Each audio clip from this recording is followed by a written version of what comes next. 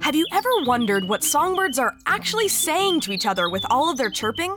Or what your cat could possibly be yowling about so early in the morning? Well, powerful new technologies are helping researchers decode animal communication and even begin to talk back to non-humans. Advanced sensors and artificial intelligence might have us at the brink of interspecies communication. Today, we're talking about how scientists are starting to communicate with creatures like bats and honeybees, and how these conversations are forcing us to rethink our relationship with other species. I'm Kelso Harper, multimedia editor at Scientific American. And I'm Sophie Bushwick, tech editor. You're listening to Science Quickly. Hey, Sophie. Hi, Kelso. So, you recently chatted with the author of a new book called The Sounds of Life: How Digital Technology is Bringing Us Closer to the Worlds of Animals and Plants. Yeah, I had a great conversation with Karen Bacher, a professor at the University of British Columbia and a fellow at the Harvard Radcliffe Institute for Advanced Study. Her book explores how researchers are leveraging new tech to understand animal communication in the burgeoning field of digital bioacoustics. Digital bioacoustics. Huh. So, what does that actually look like? Are we trying to make animals talk like humans using translation collars like in the movie Up? My name is Doug. My master made me this collar so that I may talk. Squirrel!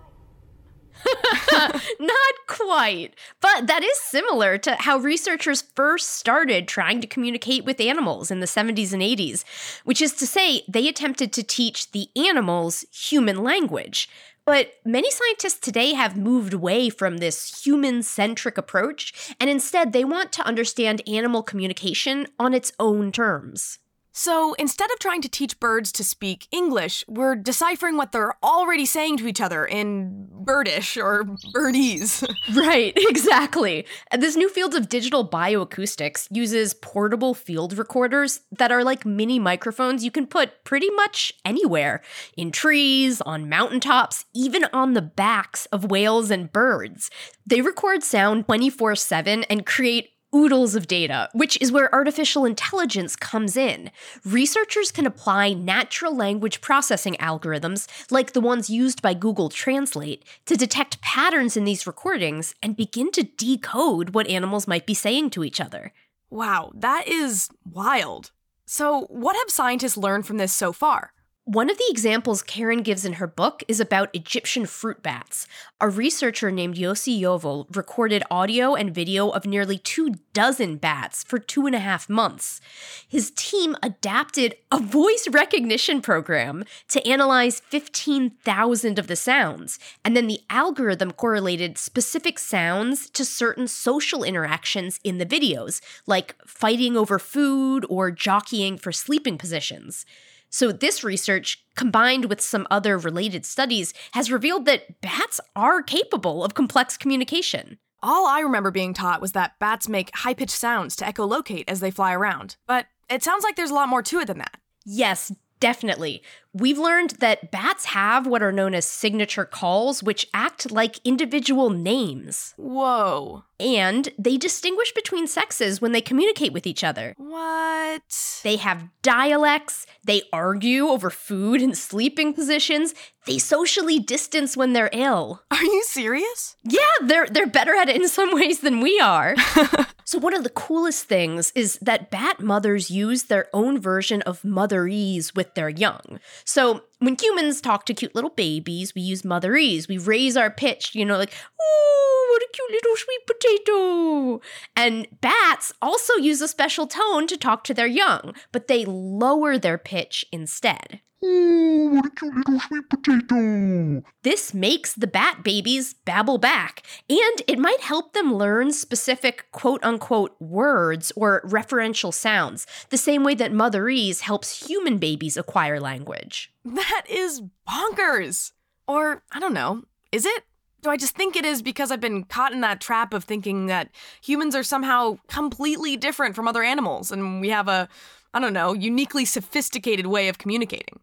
Are we learning that we might not be quite as special as we thought? Kind of, yeah. This work is raising a lot of important philosophical questions and ethical ones, too. For a long time, philosophers said we would never be able to determine if animals can be said to have language, let alone be able to decipher or speak it. But these new technologies have really changed the game. One thing that Karen said during our interview is that we can't talk to bats, but our computers can. You and I can't hear, let alone keep up with, the fast, high-pitched communication between bats, and we certainly can't speak it ourselves, but electronic sensors and speakers can. And with artificial intelligence, we can begin to trace patterns in animal communication that we never could before. People still debate the question of if we can call it animal language, but it's becoming clear that animals have much more complex ways of communicating than we thought before. Apparently. What other examples of this can you find in the book? Karen also told me the story of a bee researcher named Tim Landgraf. So, honeybee communication, very different from our own. They use not just sounds, but also the movements of their bodies to speak. So, have you heard of the famed waggle dance? Yeah, is that the one where the bees shake their fuzzy little butts in different directions to explain where to find nectar? That's the one! But the waggle dance is just one form of honeybee communication.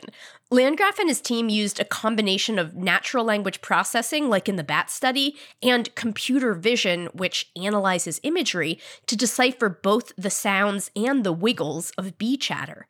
They're now able to track individual bees and predict the impact of what one bee says to another. That is so cool. Yeah, they have all sorts of specific signals that the researchers have given these funny names. So bees toot and quack. They have a whooping sound for danger, piping signals related to swarming, and they use a hush or stop signal to get the hive to quiet down. Wow, I love the image of a quacking bee. Landgraf's next step was to encode what they learned into a robotic bee, which he called, drumroll please, RoboBee!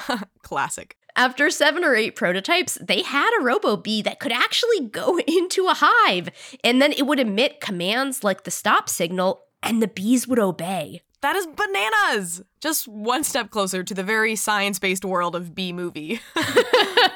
The height of cinematic achievement, truly. I gotta say something. You like jazz? Well, before we wrap up, is there anything else from your conversation with Karen that you'd like to add? I'd love to end on one quote from her. She said, "The invention of digital bioacoustics is analogous to the invention of the microscope." Whoa. The microscope opened up an entire new world to us and laid the foundation for countless scientific breakthroughs visually. And that's what digital bioacoustics is doing with audio for the study of animal communication. Karen says it's like a, quote, planetary scale hearing aid that enables us to listen anew with both our prosthetically enhanced ears and our imagination. What a great analogy. Yeah, it'll be really interesting to see where the research goes from here and how it might change the way we think about the so-called divide between humans and non-humans. Yeah, I'm already questioning everything I thought I knew. Well, Sophie, thank you so much for sharing all of this with us. Squeak, squeak, buzz, buzz, my friends. And a buzz, buzz right back to you. If you're still curious, you can read more about this on our site in Sophie's Q&A with Karen Bacher, and of course in Karen's new book, The Sounds of Life. Thanks for tuning in to Science Quickly. This podcast is produced by Jeff Delvicio, Tuli Cabose, and me, Kelso Harper. Our theme music was composed by Dominic Smith. Special thanks today to Martin Benchik of Nottingham Trent University and James Nye at the University of California, San Diego for providing excellent examples of honeybee toots and quacks and whoops. Don't forget to subscribe, and for more in-depth science news, features, podcasts, and videos, head to scientificamerican.com. For Scientific American's Science Quickly, I'm Sophie Bushwick. And I'm Kelso Harper. See you next time.